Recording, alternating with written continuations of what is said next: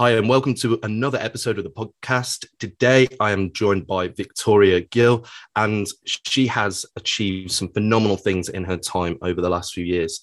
So not only is she a TEDx speaker, she's a multiple business owner and a former athlete. So welcome to the show, Victoria. Hello, thank you so much for having me. So normally this is where we kind of unpick and unpack the kind of history first, but there's so much to start with you. I'm at a loss of where to really begin. So I think really, let's start with the athlete stuff, because that's interesting, and then we can run into the business and mindset afterwards.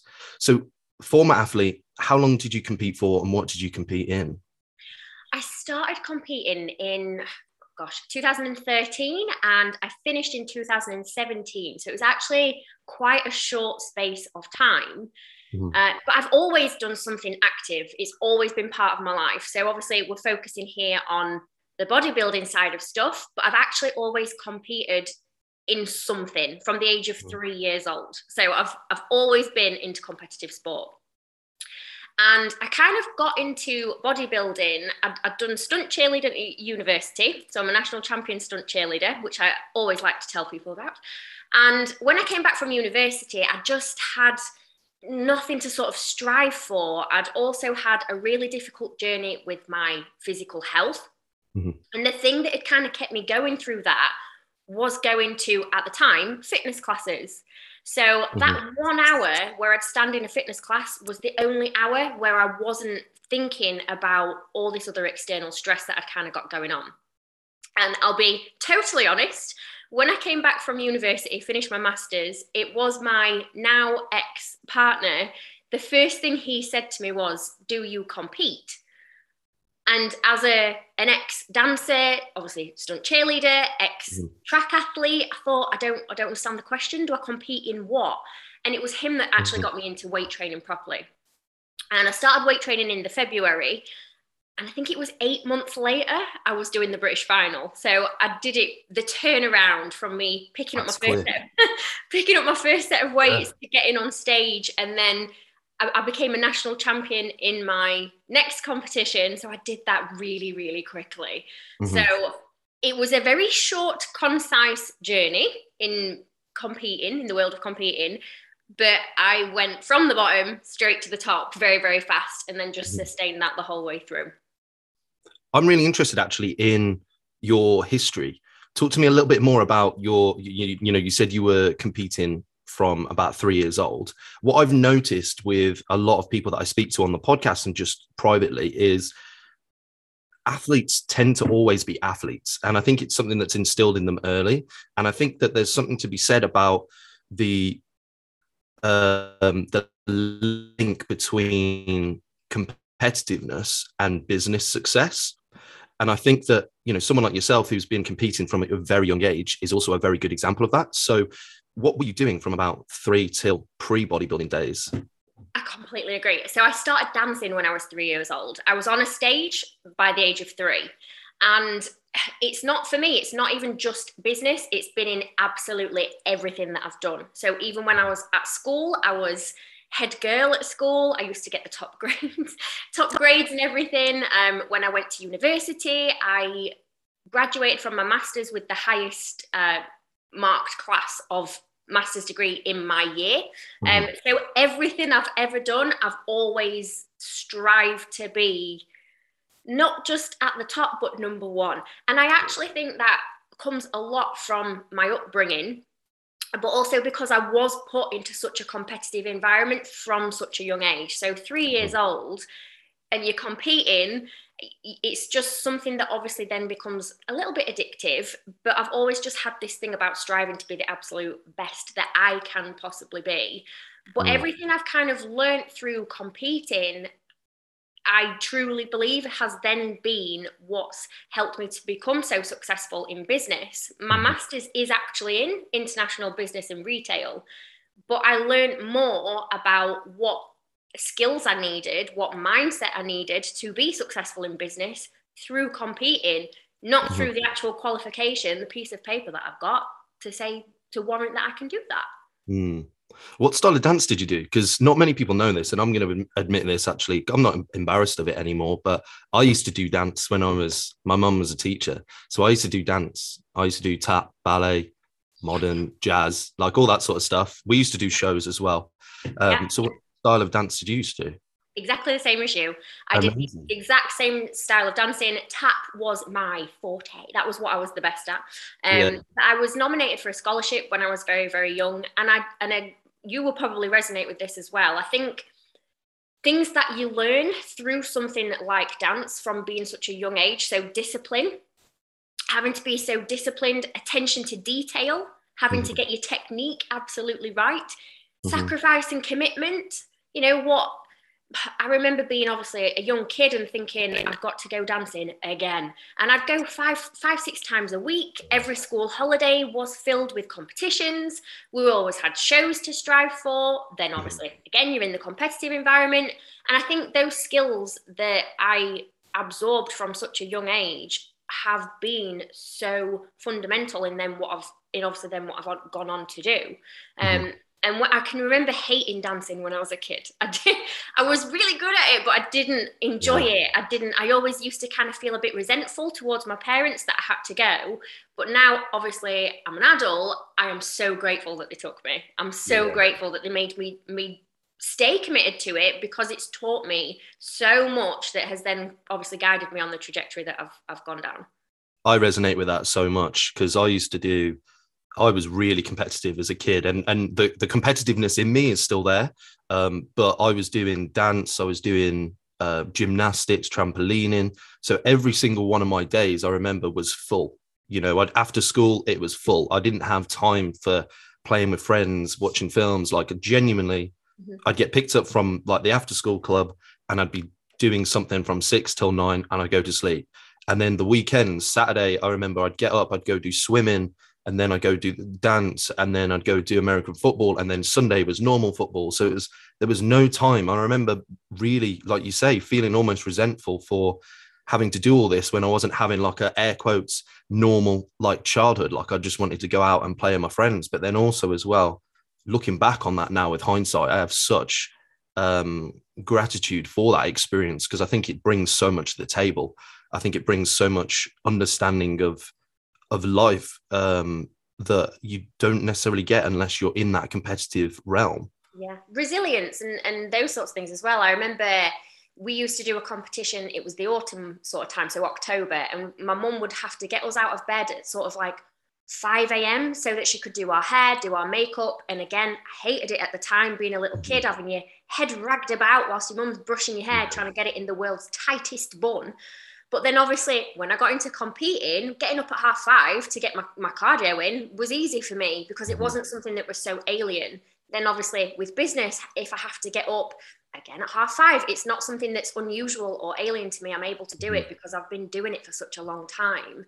And I think they're such valuable lessons to kind of get in when you are younger, understanding how to be resilient, understanding how to persevere when things don't quite go your way. And as I said earlier, paying attention to all the little things and getting things right, taking pride in what you do and all these sorts of things. I think it's so important. But yeah, I'm exactly the same. I'm in hindsight, I'm so grateful that my parents did make me do that, as much as I hated it at the time. Yeah, no, I completely agree. So talk to me a little bit about, lots of people when they get into the competing worlds, you know, they thrive on it, they do so well on it, and it becomes their kind of personality or their identity. So what was it that made you kind of step away from that and, you know, start looking for something else as you were so successful at it?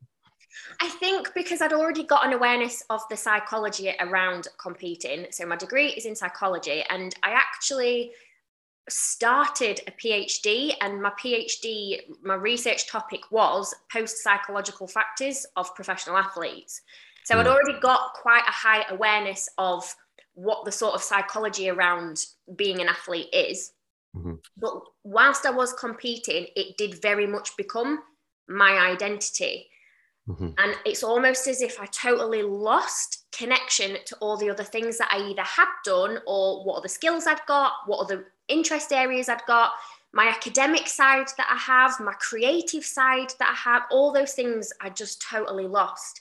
And I think I got to a point where I just, sounds a bit of a cliche thing to say, but I didn't really recognize who I was anymore. I'd got no connection to me. And even though I'm doing air quotes, I looked great on paper, looked great in a picture, had a perfect body, again, air quotes, but I was so disconnected to me, to what I had on the inside and who I feel like I truly am. And all these parts of me were massively suppressed. I was obviously having to assert myself in a very masculine way. I was really, really muscular. And that sort of masculine side was really taking over. And I just got this total separation between who I was and who I actually am. And I just thought, right, something's got to change here, because my mental health and my physical health were quickly declining. And I'm good at making tough decisions. I'm happy to make tough decisions if I truly believe that is the right thing to do. And my gut instinct was, this isn't worth it. No amount of success is worth sacrificing your mental and your physical health for, or even sacrificing that disconnection between you and yourself. So I think it was about maybe 10 months after I did my last competition, I just thought, this isn't me anymore. And I need to honor who I truly am. And this is not it. So I took a big step away. So you mentioned something there that's quite fascinating, and I want to unpick that a little bit. You mentioned it resonated and it was fulfilling one area of your life, but it kind of cut off from a lot of other areas. That's something that I relate to massively as well, because I think with being competitive, you do have to check yourself, because you do get tunnel vision. You do get, this is what I want, and I'm going to do everything in my power to go get it. So how did you pull yourself back a little bit in order to find the road to success with the other areas of the other pillars in your life? So it's extreme, but I went and lived on an ashram in Croatia. Oh, okay. I knew I'd got this big disconnect, and I felt like I'd been pursuing a path to appease what other people wanted me to be, or what I thought kind of success means, obviously. The really superficial stuff. And I knew that is not what ultimately is going to make me happy. And I had to just completely sort of detach myself for a little while so that I could refigure out, right, what is it that actually makes me happy? What are these parts of myself that I've massively suppressed and can't remember? So I went and lived on an ashram in Croatia for about 6 weeks. And we had no connection to the outside world. So no phone, no laptops, no internet, no TV. Not really any connection with any other people other than who was on the ashram. We meditated for an hour every morning, every evening. We did a yoga practice every morning, every evening. And the rest of the day was filled with either teaching or study time. And we didn't even have any mirrors, which I know sounds like a really strange thing to highlight, but you don't look in a mirror for 6 weeks. You suddenly realize, again, it sounds a bit cliche, but what's on the outside is just really not that important. You just don't care. And when I came home, I went into the airport, I think it was in Zagreb, and I remember looking in the mirror thinking, oh my God, that's what I look like. That's what I look like. It was really, really bizarre. But I had to take a huge step back and just totally reset my perception of everything, absolutely everything, who I'd got around me, what activities I was doing, like where my energy was going, and just make huge changes. I quit my job. I stopped the job I was doing, obviously stopped competing. And then 8 weeks later, I opened a yoga studio. That is insane. Honestly, that sounds something that I would love to do. 6 weeks. How enlightening was that experience? You know, obviously you came back and completely changed everything in your life for obvious reasons. But the moments of meditation, like I meditate fairly regularly, and the moments of meditation, and you do get these enlightened kind of moments, but also doing that in an ashram for 6 weeks, Talk to me a little bit more about that, because that is honestly something that really fascinates me. It completely changed my life, Dan. That Yeah. was the start of the transformation that's then led on to the last few years of my life. And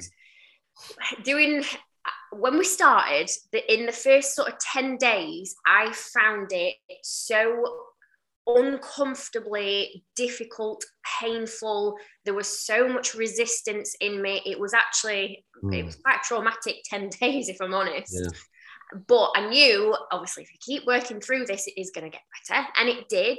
And it was a really tough start for me. I think my brain was almost going through sort of like a purge of loads of different things that I've experienced, lots of different traumatic experiences, all sorts of stuff.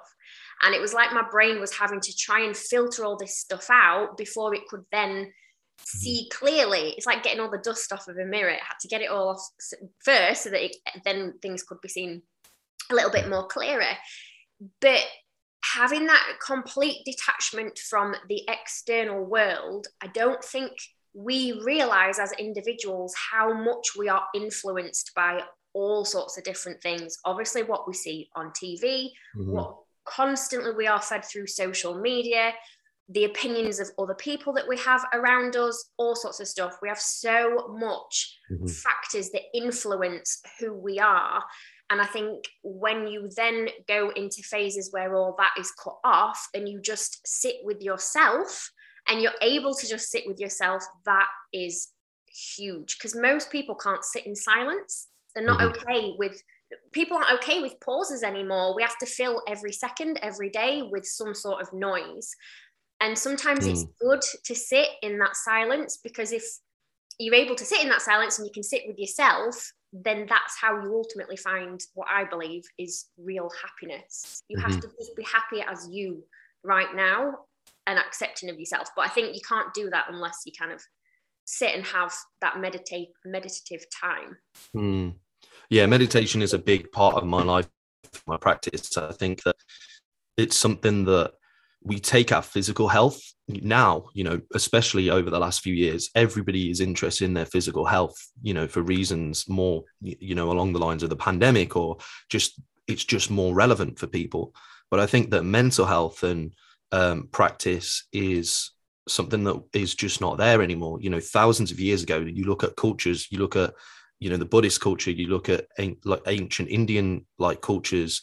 Most cultures had some form of meditation, and even to a certain extent, if you think prayer, in Christianity, if they had their eyes shut and they were doing a prayer for 10, 15, 20 minutes, they were probably doing some form of meditation.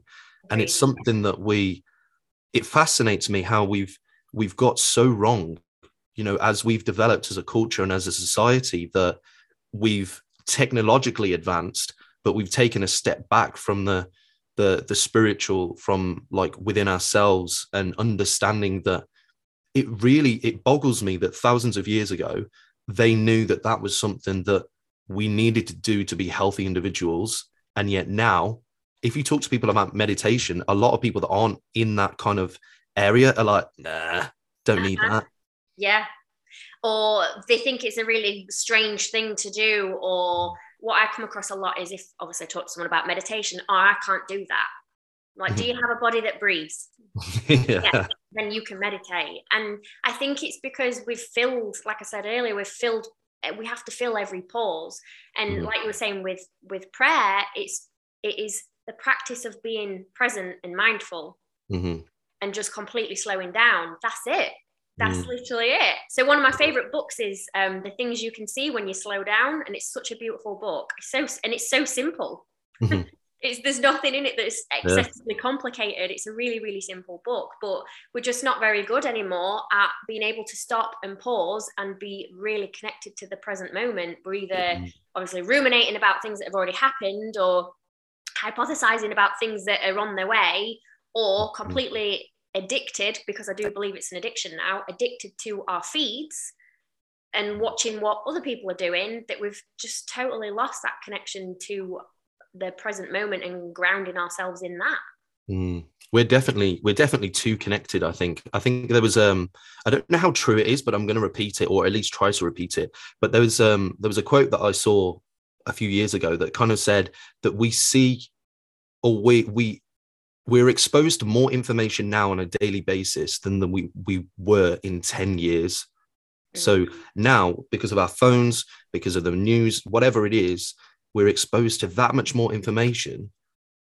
Like that to me, if that's true, that is insane. It probably is, isn't it? And if you think, so I think people get burnt out more easily now as well, because we are so exposed to such excessive amounts of information. So something that I obviously say to my clients is, you don't have your phone in your bedroom. Because what most people do is set their alarm on their phone. Mm-hmm. So you either go to sleep and the last thing you've done is look at your phone. You wake up, the first thing you do is look at your phone. Mm-hmm. Your brain is then having to process thousands of tiny little bits of information.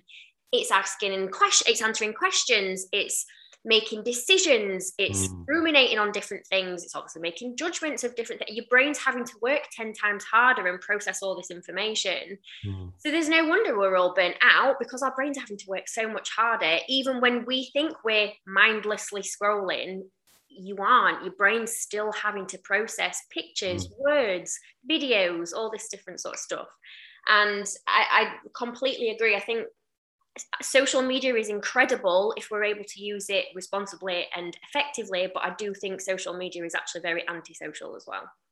Oh, 100%. Did you know as well that the like Facebook and companies where it's all scrolling, did you know they actually employed gambling, what's the title, technicians to help them design those apps, to help them to be more addictive, to help them to get more screen time so that they could then use that to then sell. Yeah, and it's never ending, is it? It's just absolutely never ending. There's no end to it. So I would be fascinated to really research and look into areas of addiction and social media. Yeah, well, it's that dopamine spike. It's that instant hit, isn't it? You know, the serotonin levels of you. And that's why one of the reasons you shouldn't do it before bed, because it really messes up your sleep pattern, not just the blue light. The hormone imbalance in your brain is saying it's time to wake up now. I'm sure somebody told me that's why it's called Instagram, because it's like an instant gram. I'm sure someone told me. I'm sure someone told me. That's true. That's scary. That's why it's called Instagram, because it's like an instant gram. In that dopamine hit. Yeah. Yeah. No, that's blown my mind for a split second there, actually. I lost my train of thought. Okay, so let's talk. I know you're really, really passionate about the feminine, about, you know, let's actually, for people that aren't in the spiritual realm, let's describe what that is, because that doesn't necessarily have to just be male and female, does it? So what is the feminine? So the feminine, to me, you've nailed it on the head. So it doesn't necessarily mean that, it's not like, to me, it isn't an isolated category. It's more of like a spectrum, and it doesn't mean male or female, which is where I think most people misinterpret that and think as soon as you say feminine, they think you mean women, and it's not. Obviously, I've got a sense of masculine energy and feminine energy, as have you. So the feminine to me is very open to interpretation to each individual, and because we all express it and we all emulate it in different ways. But for me, it's having the courage to express and not suppress any parts which society otherwise tells me to do. So I would say I actually have a really strong sense of masculine energy as well. And the key here is that we're not differentiating between the two. We've got a blend. We all have our own unique blend. But to me, feminine energy is just being able to express the parts that I think society otherwise doesn't tell us to suppress, if that makes sense. Is this where you found yourself at the ashram and you kind of had these enlightened experiences? Is this where it all began for you? Is this where you kind of thought, you know what, like I'm suddenly a lot more attuned with, in touch, however you want to label that, with my masculine energy, and I really just want to get back to being more balanced? I think so. And I think because prior to competing, I would say I did have a very strong feminine energy, but my masculine energy was probably very weak. I wasn't very assertive, and I didn't put across certain characteristics I would associate with the masculine. Then when I got into competing, we had a complete shift, and my feminine energy completely died a death. and my masculine energy totally took over, and I still didn't have that sort of sense of connection to myself. I still felt very, very lost. I still didn't really know who I was and didn't quite fit into where I thought I should be, etc., etc. And then I think when I went and did my training and lived on the ashram, I figured out a way that the two can coexist. And I think it was that for me. I think it was definitely there, and then establishing what traits actually encompass being feminine to me, questioning myself, well, why have I suppressed these parts of myself for such a long time?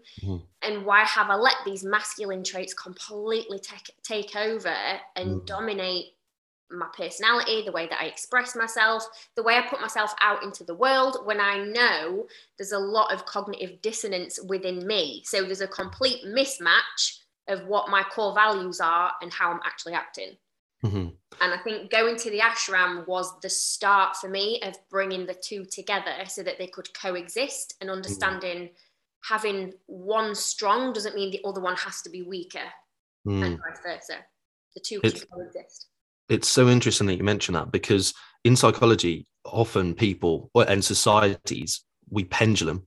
We don't make small adjustments. Is if we see something that we don't like, we often will go to the other extreme.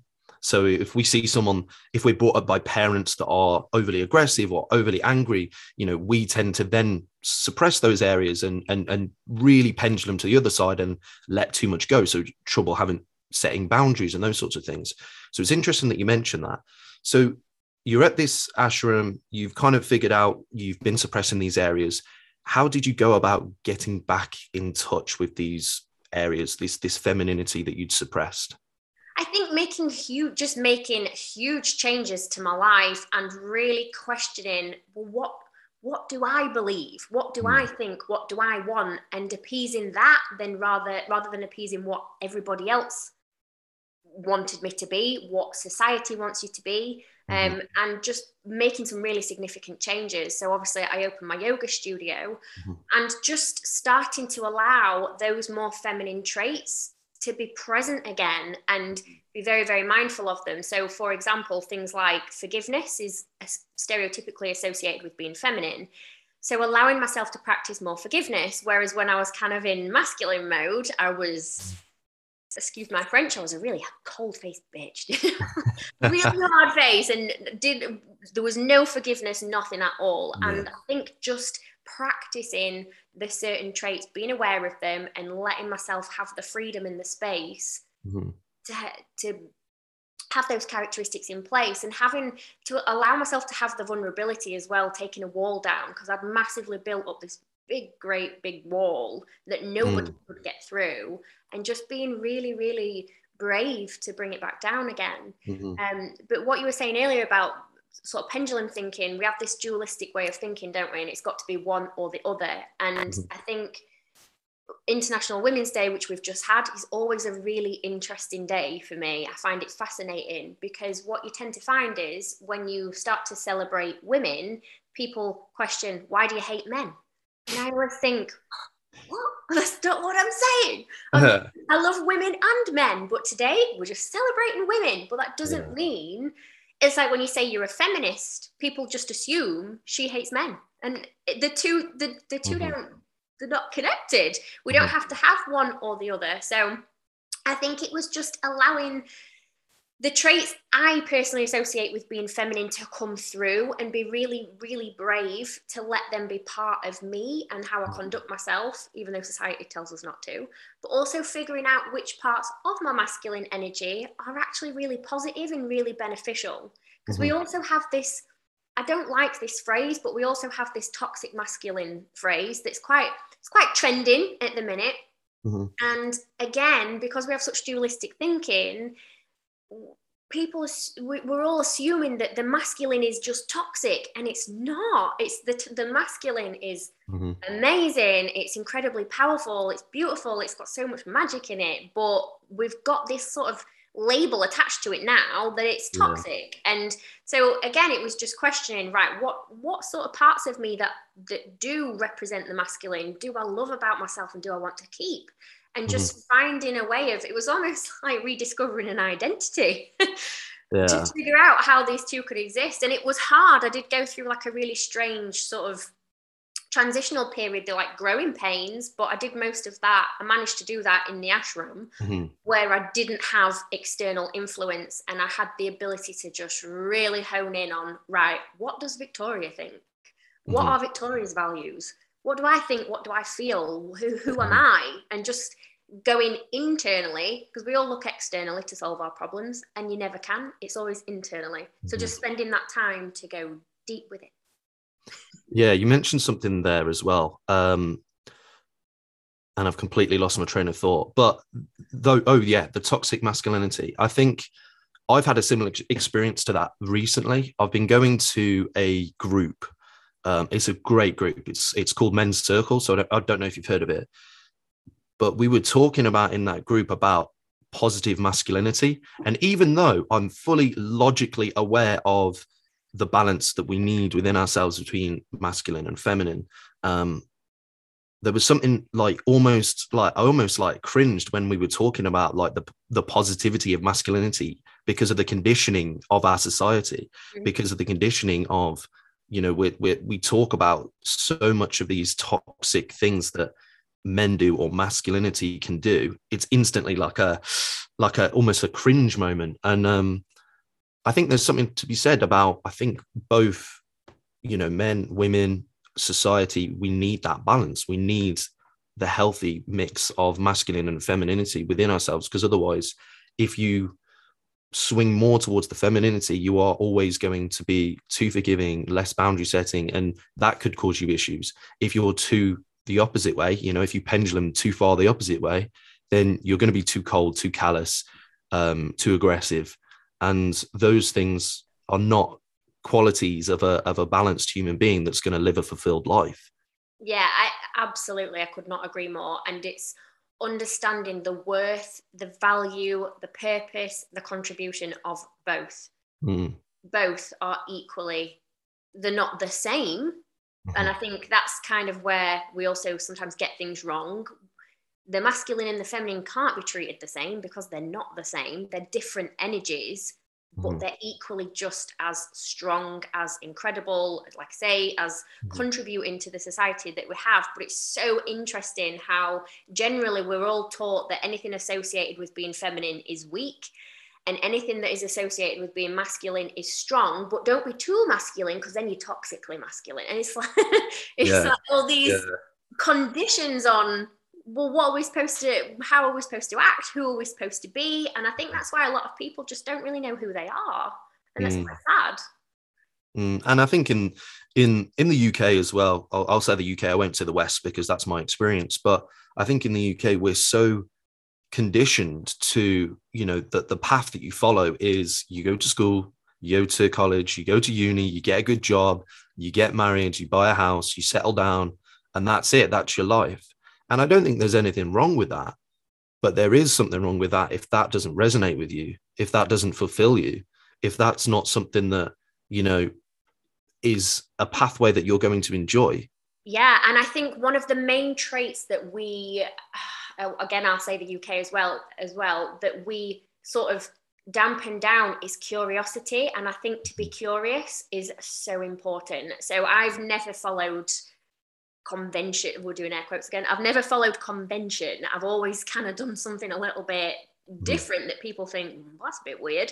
But Yeah. that's because I've always had this really strong sense of curiosity to question, well, why do we have to work 9 till 5? Who's told us that?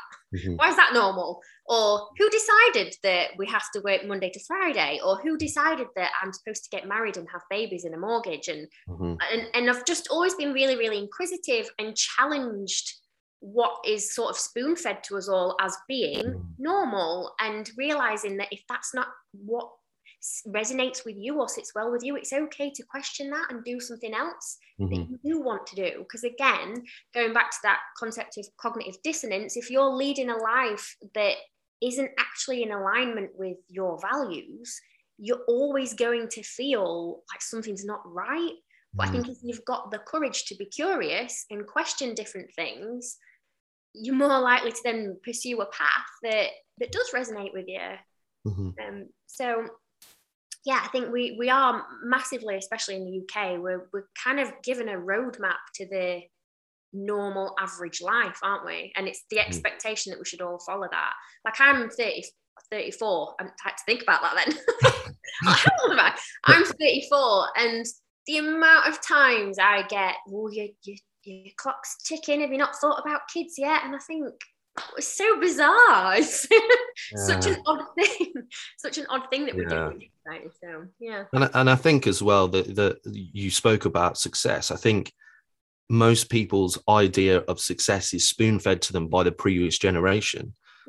And I think, with social media, I've spoken to a few people on this recently. With social media, we have this untapped resource of opportunity that has never been available to people before. We're living in the era that has gone through, I mean, you're old enough as well to have not had internet as a child, really. Dial-up internet was terrible. And then, we got broadband, and then social media came about and changed the game. Now social media is used for business. It's used for so many other things, whereas it was just designed for connecting with your friends.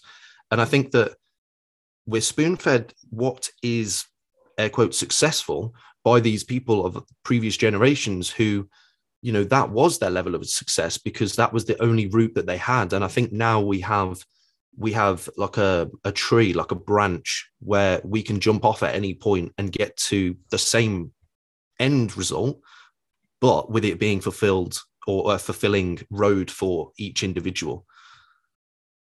And I think that that's something that so many people that I speak to on a daily basis or weekly basis, where, whether it's clients or friends, we forget that actually it doesn't matter how you get there. The road to success is actually the fun bit. I think as well, Dan, it's actually really interesting, and this has just suddenly come to me now, that it's probably our sort of generation as well, because if you look at, obviously children now and young adults now, they're open-minded to wanting to be an influencer or wanting to be a YouTuber and all these sort of non-conventional sort of pathways that obviously we didn't have when we were growing up. And I think they're more open-minded as a generation, but I think it's sort of us in the middle where we were the transitional phase, weren't we, really? Like you say, we had dial-up internet and all those sorts of things. And I think it's probably within the ages of sort of late 20s to mid 40s, I'd probably say, around that sort of age where we have been spoon-fed from previous generations. This is what is the normal thing to do. And we were sort of like the testing phase, weren't we, of these changes? Because like I say, when you look at younger generations now, they're a bit more open-minded to doing non-conventional stuff. I mean, that's definitely true. Because if you think about anything, an influencer wasn't a thing. Now it is a thing. You can make a very good living off that. Professional gaming. If you were someone that, in our age, played on their computer console, whatever brand it was, for hours and hours a day, you were wasting time. Go out and do something. That was the kind of message. But now you can get paid a ton of money to be a Twitch gamer or a competitive gamer. And I think you've hit the nail on the head there, actually. And I hadn't really thought about that. So that's interesting. So let's talk about how people can apply the feminine into their life. How can they really do the work to be more connected with their femininity or masculinity, depending on?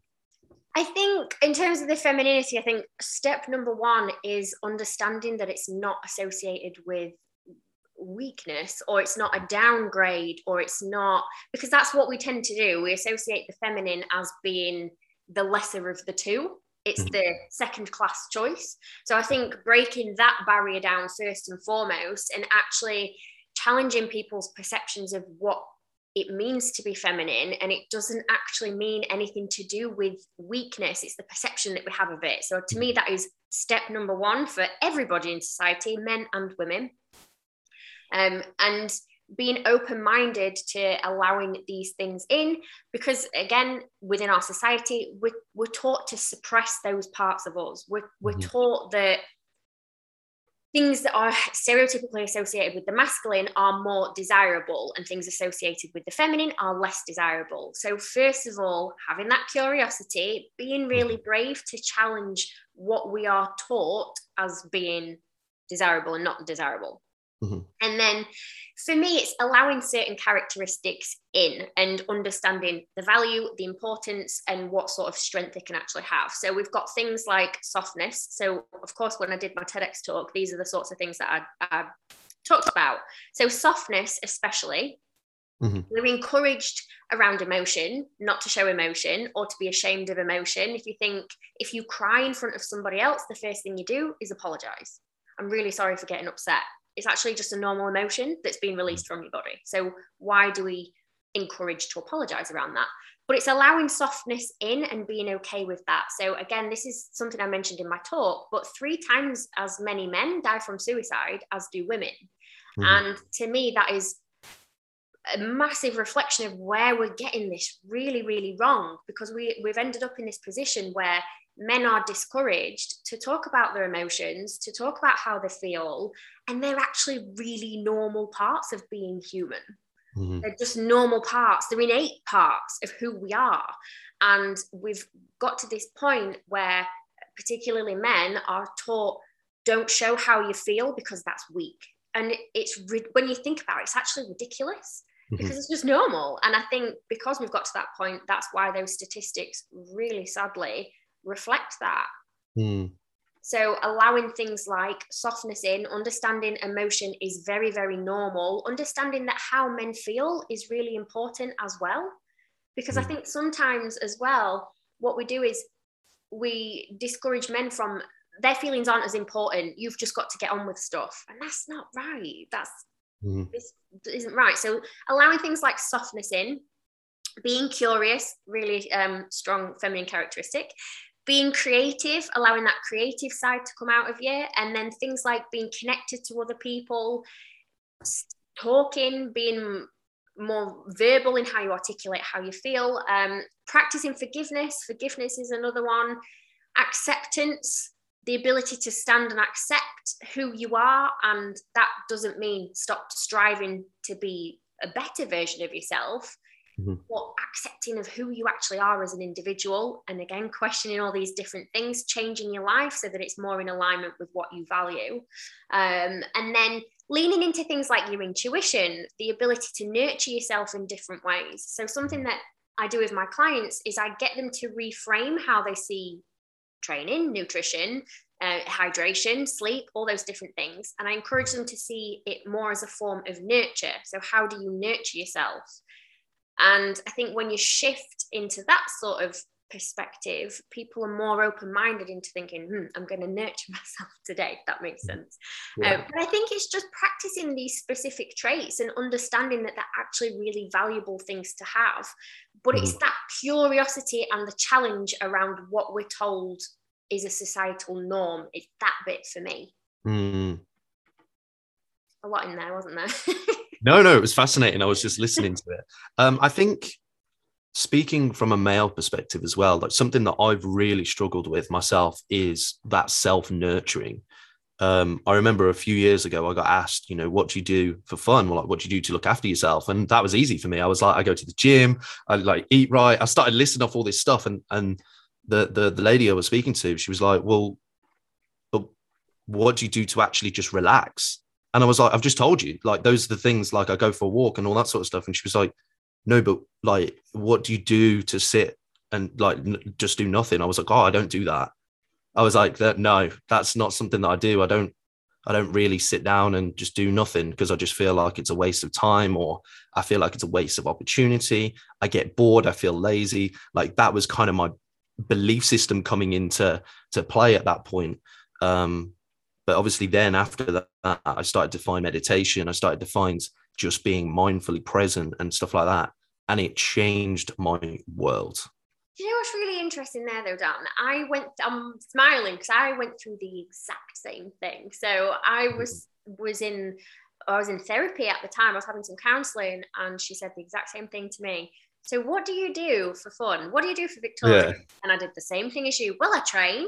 And it was all job based as well, because that is essentially part of the job. But it was all stuff that at the time, because I was competing, that it wasn't self-care. It was, in hindsight now, it was actually a form of self-harm, because I was pushing myself to the absolute extreme. And I was exactly the same as you. I couldn't think of anything.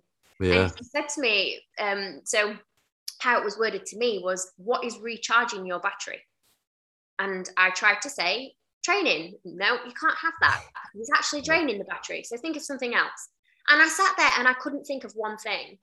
And I thought that was such a massive light bulb moment for me. I couldn't think of one thing I do for myself that charges my battery up. And exactly the same as you, that was then when I started to look at things like meditation and just having that ability to recharge myself by just being present and mindful and having breaks, having days off, knowing it's okay if you take a day off. It's okay if you take a week off, and doing things like that, and actually really understanding what rest, recovery, and true nurture actually meant. Because I think what we've got at the minute in the fitness industry is a lot of people at the forefront that are sort of celebrated and championed and all these different things. They don't know how to nurture themselves because they're constantly living in this extreme. And it's interesting. It's interesting to watch, because what we've got then is people aspiring to be like certain influencers, like certain fitness celebrities. Yeah. Aspiring to be like something that actually really isn't fundamentally healthy, really, because the nurturing, the true self-care isn't there. Yeah. I mean, if you look at, like, let's take it to the polar extreme. If you look at people like Elon Musk, Jeff Bezos, you know, those sorts of guys, they've been very open about their working habits. You know, Elon Musk says he works 20 hours a day. What kind of balance is that? Like, the stuff that he's achieved for humanity and as a businessman is phenomenal. But, you know, there's no way that he's living a fulfilled life. He is, you know, only achieving on a high level on one plane, and that's business. And he's smashing it, don't get me wrong, but there's no way he's spiritually balanced. I couldn't say that. That was a tongue twister then. There's no way that he's balanced. There's no way that he's fulfilling good quality relationships, whether, you know, personal, romantic, you know, there's just no way that you can do that. Yeah, and what's interesting there, because that is your sense of curiosity. You've got the curiosity to question that.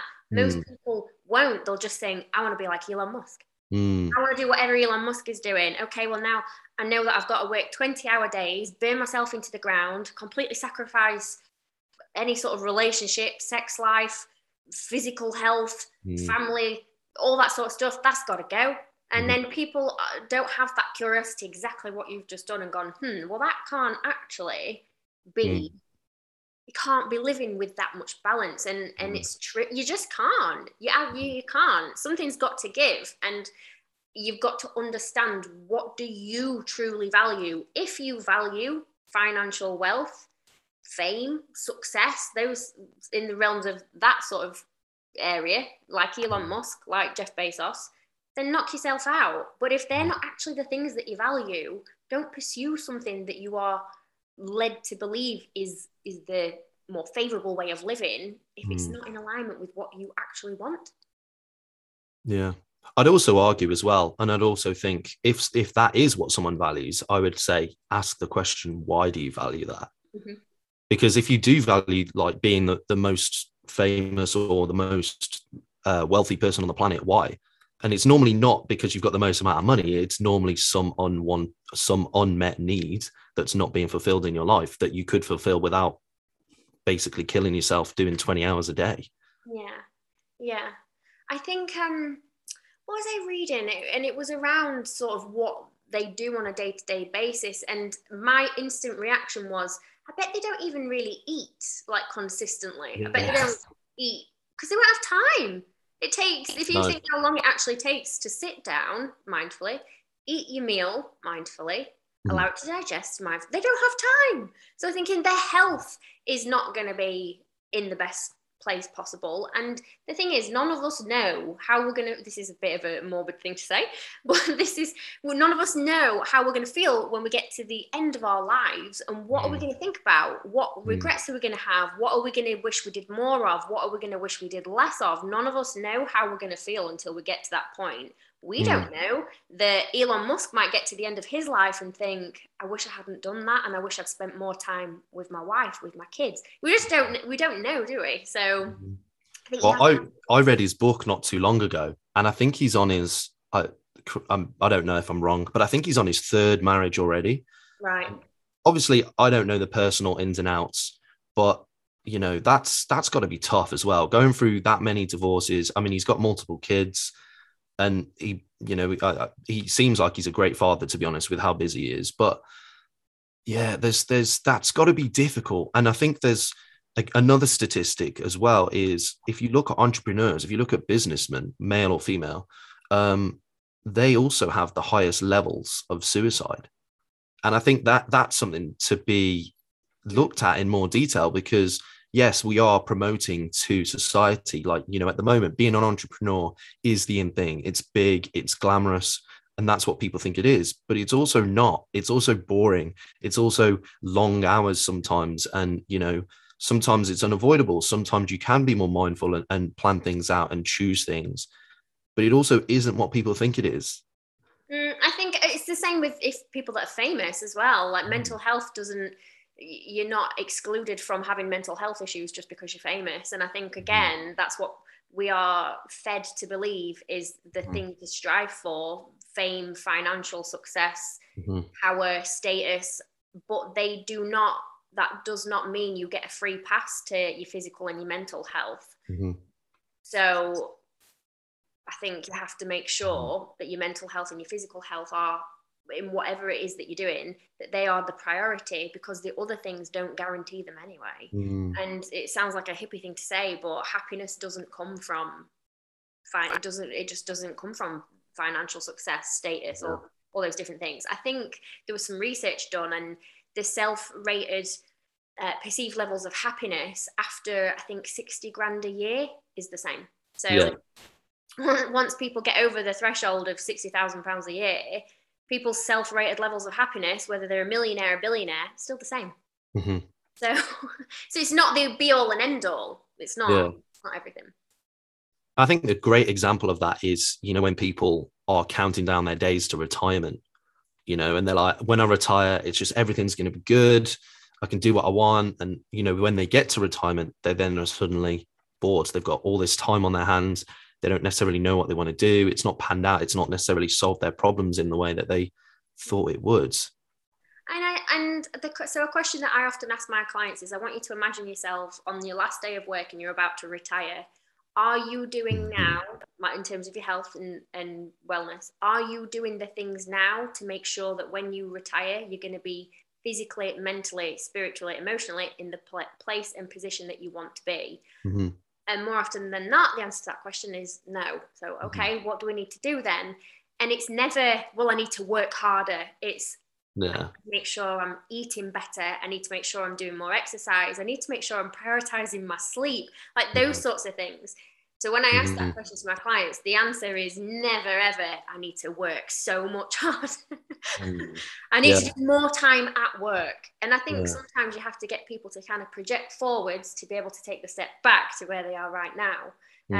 But we're in a society where we absolutely run ourselves into the ground in sort of like the best years of our life, where we do have more physical capability. We are able to do other stuff. And then when we get to retirement age, what was it all for? So that you can enjoy the last 10, 15 years of your life with a bit of money. Things like that blow my mind.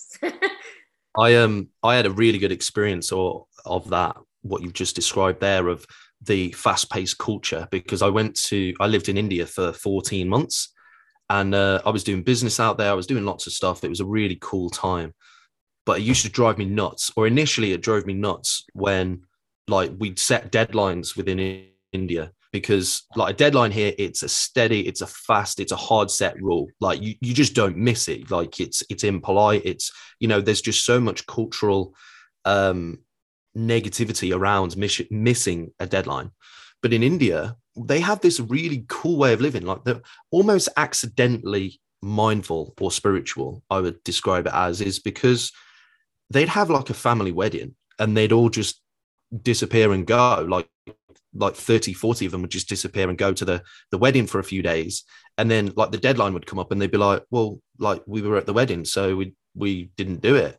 And like my like westernized brain was just like, well, yeah, but you knew that was coming up, so just work around it. And then the more time I was there, I was starting to think, well, actually, no, they're getting this right. I was like, they're getting this right. They're, making sure that they're living their life. They're able to, yeah, fine, the deadline wasn't hit, but the work was done eventually. But they managed to kind of meander their way through this natural balance of family events. If they were unwell, they were unwell. That was it. They didn't force themselves into work, which we have in this society as well. Less so now because of the pandemic. People are a lot more mindful of that. But previous to that, I almost had like this weird ego centric pridefulness about not taking a day off sick. Like it was so, that is toxic. But I remember thinking, again, that was something that I really looked hard about the way that we were living in the West versus the way that they lived, and just thought, actually, we could learn a lot from that. And like both ways, we can learn from each other. But I think that the fast-paced culture is just not healthy for any of us, because we're just so in demand and we're so accessible now. If we need something, we expect it now. That instant gratification has never been higher. Yeah. Oh, gosh, completely. But if you think even at school, you have attendance awards. So those are the best attendance. Mm-hmm. And that, again, when you challenge that and you're curious around it, that's actually a really bad message to give to kids. So you have to come to school, or you have to show up no matter what the circumstances are. Otherwise, you don't get the reward of a gold star. But if you're unwell, or if you do have family things that you want to attend to, or whatever the circumstances are, sometimes like there's things that should take priority over simply just turning up. Mm-hmm. And it's difficult to get these things across, isn't it? Because what I'm not saying is don't work hard, don't show up for yourself, but it's understanding when to push and when to pull. And I think probably in the environment that you were in, they've got a better understanding of when to push and when to pull, and have a balance of those two. Whereas in the UK, we're just push. And that's why, like me, especially as a coach of women, so many women are burnt out, massively burnt out, stressed, unwell, got anxiety, got depression, lots of different things, because they're constantly trying to go on push mode and find it actually really difficult to understand you need to pull back a little bit. So yeah, really interesting. So a few years ago, I read a book, and the book was called TED Talks. So obviously, I know you've done your TEDx talk. I've listened to it, and it was really, really good. And in that book, it's something that I've always been interested in, because I think public speaking is an art that we've lost. Our parents or grandparents had debate lessons and stuff like that. But I think now language is kind of one of those things that reading is becoming less common. And, debating, like we don't have a healthy form of debate now. Like if you disagree with someone, it's, a few harsh words. As if it's a guy as well, it's a few harsh words followed by throwing fists. I think that the book fascinated me in many ways, because it got me to rethink about how we were communicating with people on a very regular basis, not just in a talk context. But talk me through your experience of public speaking. How did you go from this idea, or you were approached to do the TED Talk, to putting pen to paper, to then on stage in the moment delivering your message? Okay, so I'm happy to if it's something controversial, but it's something I genuinely believe in, I'm happy to say it.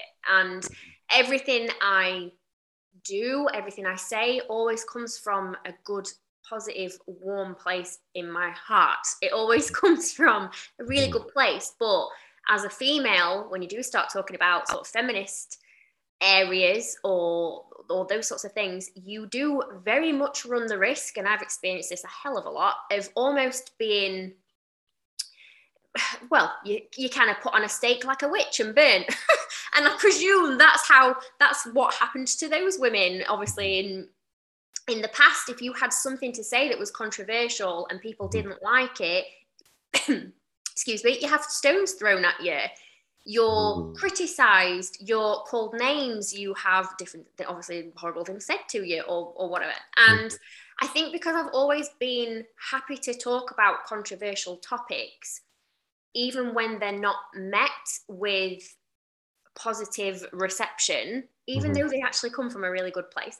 I think that was why I originally got approached. Victoria, have you got an idea? Is there something you would like to share? And of course there was. And the talk that I delivered was just everything that I believed in. It was straight from my heart. It's my soul in a speech. And I was approached to do an application. So I did. And I think because it's something that I'm obviously very, very passionate about, that came through on my application. So I was obviously straight into being able to deliver. And then we had a 6-month period of, here's your idea to getting on stage. Now, of course, me getting on stage is nothing new. It's nothing that I'm not used to doing, even though it's in a bit of a different realm in terms of speaking. So I just did exactly what I would do with a competition. This is the end date. This is where I am right now. What needs to happen in the middle to make sure that I absolutely nail what I've got to do. So I just kind of reverse engineered it and got everything down on a piece of paper and just set myself little goalposts of, right, what needs to be done by month 1, 2, 3, etc., etc. And I'll be totally honest with you, it didn't take me very long to get it down on paper because, again, it's something that I genuinely believe in. It's not make up a speech about some random topic. It was talk about what is really authentic and true to you. So it didn't take me long to write it at all. And then I just memorized it. I just took a paragraph at a time, memorized it, and I just went over it and over it and over it again, and going right back to those lessons that we were talking about right at the beginning, things that I learned from being 3 years old. So attention to detail, repetition, sacrificing other things, and just practice. And I just treated it as I did dancing, as I did competing, as I have done setting up business, and was just really meticulous with what I did and just made sure I knew it inside and out. You could ask me right now, Dan, deliver your TEDx speech. It is in my brain. That was going to be my next question, actually. Not to deliver the speech, but whether you had like an auto prompter or something just there in case. No, nothing at all. So it's literally, you go on stage, off you go, deliver your speech. You've got nothing. So if you stumble or if you forget, there's nothing, which is actually quite terrifying. But again, the same with dancing, the same with competing. If you've practiced and you have done it over and over and over again, it's autopilot. It's in my brain forever. As is my posing routine from being on stage. I could do you an eye walk right now because I did it over and over again. It's just that, it's mind muscle connection, obviously, with your competing, but with obviously delivering a speech, it was just because I did it over and over again and treated it the same way that I did everything else. But again, because it's something that I'm genuinely so passionate about and I love so much, even if I had lost where I was, I probably could have somehow kept going. But obviously I've been on stage since I was 3 years old, and I have actually done public speaking on and off throughout that time. So I think the first public speech I had to deliver was when I was 17, 18, and I was head girl at school, and I was asked to deliver a speech in front of a big group of people. I wasn't the same person then as obviously I am now, and that was terrifying. It was awful. I hated every second of it, but I had that experience. And I think the thing with public speaking is you just have to get over yourself a little bit and just get on with it, because the more it's the same as anything, the more you do it, the easier it becomes, the more natural it becomes. If you think when we first went into the pandemic, the idea of talking on a Zoom in front of a group of people would probably be quite terrifying. Now we'll just do it like it, we don't care, it's nothing. But I'd also delivered a big workshop to the South Yorkshire Police about 4 months before, and that was quite intimidating. But yeah, you just have to just practice and just kind of get over yourself a little bit. And if what you're delivering is a really important message, I think it's more selfish not to share it. So Yeah. how I tried to see it was, if I don't deliver this speech and do a good job, and I don't get this message that I have out into the world, I'm doing the world a disservice, because Mm-hmm. there's so much value in it. And it's got the potential to make people think in a different way and lead to changes in the world that we have. So if I don't deliver it, that's actually really selfish on my part. That's how I tried to see it. No, that's a good way of seeing it. And I think, speaking from my own experience, I love those moments of uncomfortableness. You know, that when something makes you go, oh, I'm not sure whether I can do that. That's when it gets my attention normally, because I first experienced that, you know, with sports very young. Like, they'd tell us to do like a move in gymnastics that was more advanced. It was like, you know, a flip, or we'd be doing something on the pommel or any piece of equipment, and it would step up a notch. Get that moment of like, but then I think I only got excited by those moments because I saw what happens when you stick to it, when you reach that point that you were kind of doubtful that you could get to, and then the sense of achievement and self-esteem that brought along with it. And I think that is something that I think a lot of people get very scared of, very, very scared of. Yeah, 100%. It's having the bravery to push that boundary, isn't it? In whatever capacity that is, and taking a risk and knowing it's going to be, even if it doesn't work out, you're going to be okay. Like, you'll be okay. So something I do with my clients is, when they're ruminating or whittling about something, I get them to do something called worst case scenario. So if they're panicking about something, I'm like, okay, so what would happen if that happened? Oh, okay, so what would happen if that happened? And I get them right down to what is the root of the worst case scenario that they're envisaging, I can't speak, they're having in mind. And I get them to then challenge that, because it's usually the reason that you think you don't want to do something, you have to keep going and really get down to what is the core fear, or what is the worst case scenario that's kind of stopping you there. So if it is something in the realms of dancing or gymnastics, or like I was the same as you when I used to do cheerleading, and my coaches say, right, we're going to try this new toss today, and I've got 4 people that I've got to trust are going to catch me. And sometimes they didn't, but I think obviously sometimes pushing that boundary and going, right, what is the worst case scenario? Oh, right, it's that. What are the chances of that happening? Probably very, very slim. Am I going to be okay even if that does happen? Yes, I'll be absolutely fine. And just being really, really brave to take the risk, even when you can't see something. And I genuinely think, because you've obviously done gymnastics and dance, and as have I, it's building that self-trust that you'll be okay. You'll be okay. And I think it makes you a little bit fearless. I do think the more challenging and the more adversity that you go through, the more challenging situations that you go through, does make a big difference as well. You generally find, don't you, the people that have had the most adversity, the more difficult things in life, are generally a little bit more fearless as well. I definitely think that's part of me. I'm pretty fearless just because of things that I've been through. We'll bring it back to that word that you mentioned earlier, resilience. Yeah. So after you've done this TEDx event, and you know the video's been released, you've experienced the highs of, you know, performing again, you also got another opportunity, didn't you? So they made you a director of TEDx Doncaster. Is that correct? That is correct, yeah.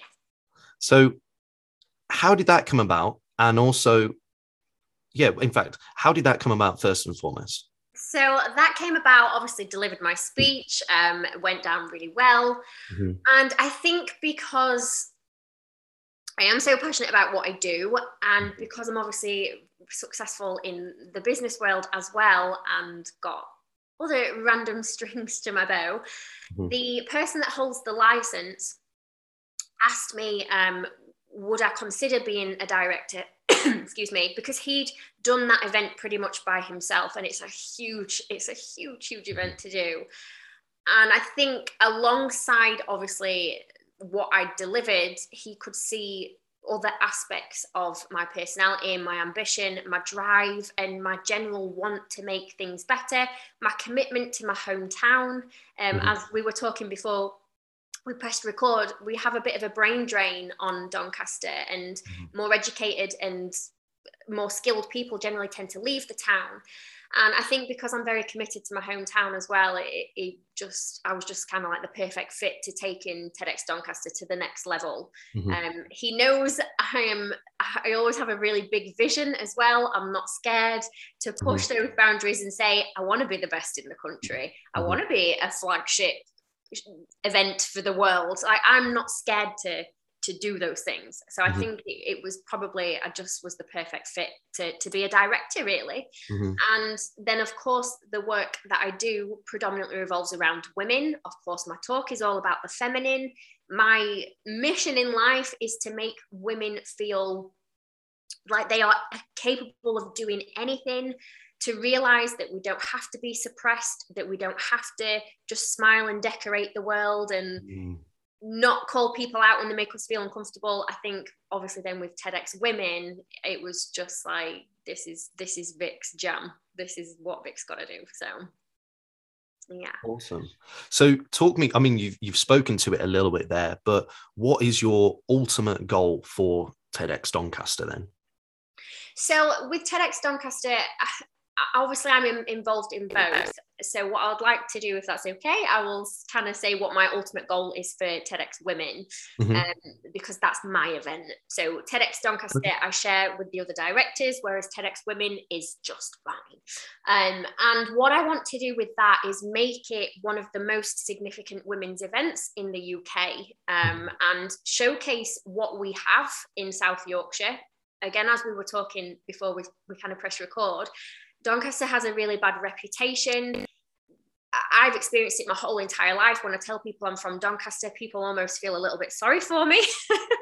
They feel a little bit sorry for me. They assume I'm not very intelligent, that I'm not very successful, simply because of where I was born and raised. So what I also want to do is to help change and challenge the perception that this town has, because there's people here that are just unbelievable. So my hope for it is to grow that event so it becomes a national representation of what TEDx Women is about, what it means, and to, of course, just challenge the views that we have around women. And, you know, sexism does still exist. That's a topic for another day.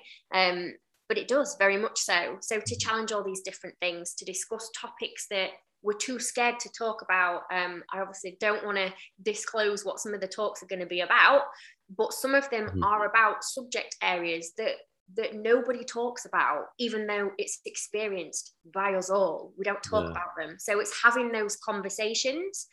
And I actually think it's really important for men to be present in that environment as well, because it's things that we all need to be aware of, you know, talking about things like menopause and domestic abuse, domestic violence, and those sorts of areas, things that we don't talk about, and they're actually really, really common. So I think just raising the awareness of issues that we face as a society, but also helping to put not only Doncaster on the map, but Doncaster women on the map as well.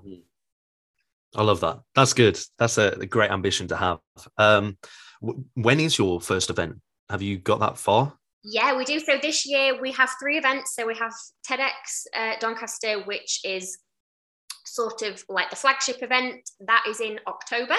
And we have TEDx Women, which is in December. And then I'm pretty sure TEDx Youth is going to be sort of November time. So more towards the end of the year. And how do people get involved in that if they want to? Like tickets, speaking, anything? So just literally to the website, which is TEDx Doncaster. I think it's .co.uk. I need to check that, maybe .com. But just if you just put in TEDx Doncaster, it will take you straight to the website, and then it's just self-explanatory from there. So people that want to apply to speak, you just hit the apply to speak button. It takes you through the process. There'll be a link to the tickets as well. They're capped at 100. So with TEDx events, you're in certain categories depending on what license you've got. So we have it capped at 100 people. So it's a much more intimate, exclusive event. Whereas you can go to the bigger events. I went to TEDx Manchester at the weekend, 2,000 people there. Wow. So, yeah. Yeah. Victoria, thank you so much for coming on. It's been a great conversation. Before we end it, is there anything that we haven't spoken about that you want to quickly touch on now? I don't think so. No, I think my sort of final thought, my final message is: don't be scared to be curious and challenge what you're constantly told through external sources. That's a perfect final message, I think. Thank you so much for coming on. I'd love to have you back on at some other point. We can deep dive on a topic of your choosing. But I do think that would be really, really cool to do. Thank you to everyone for listening, and we'll see you all soon.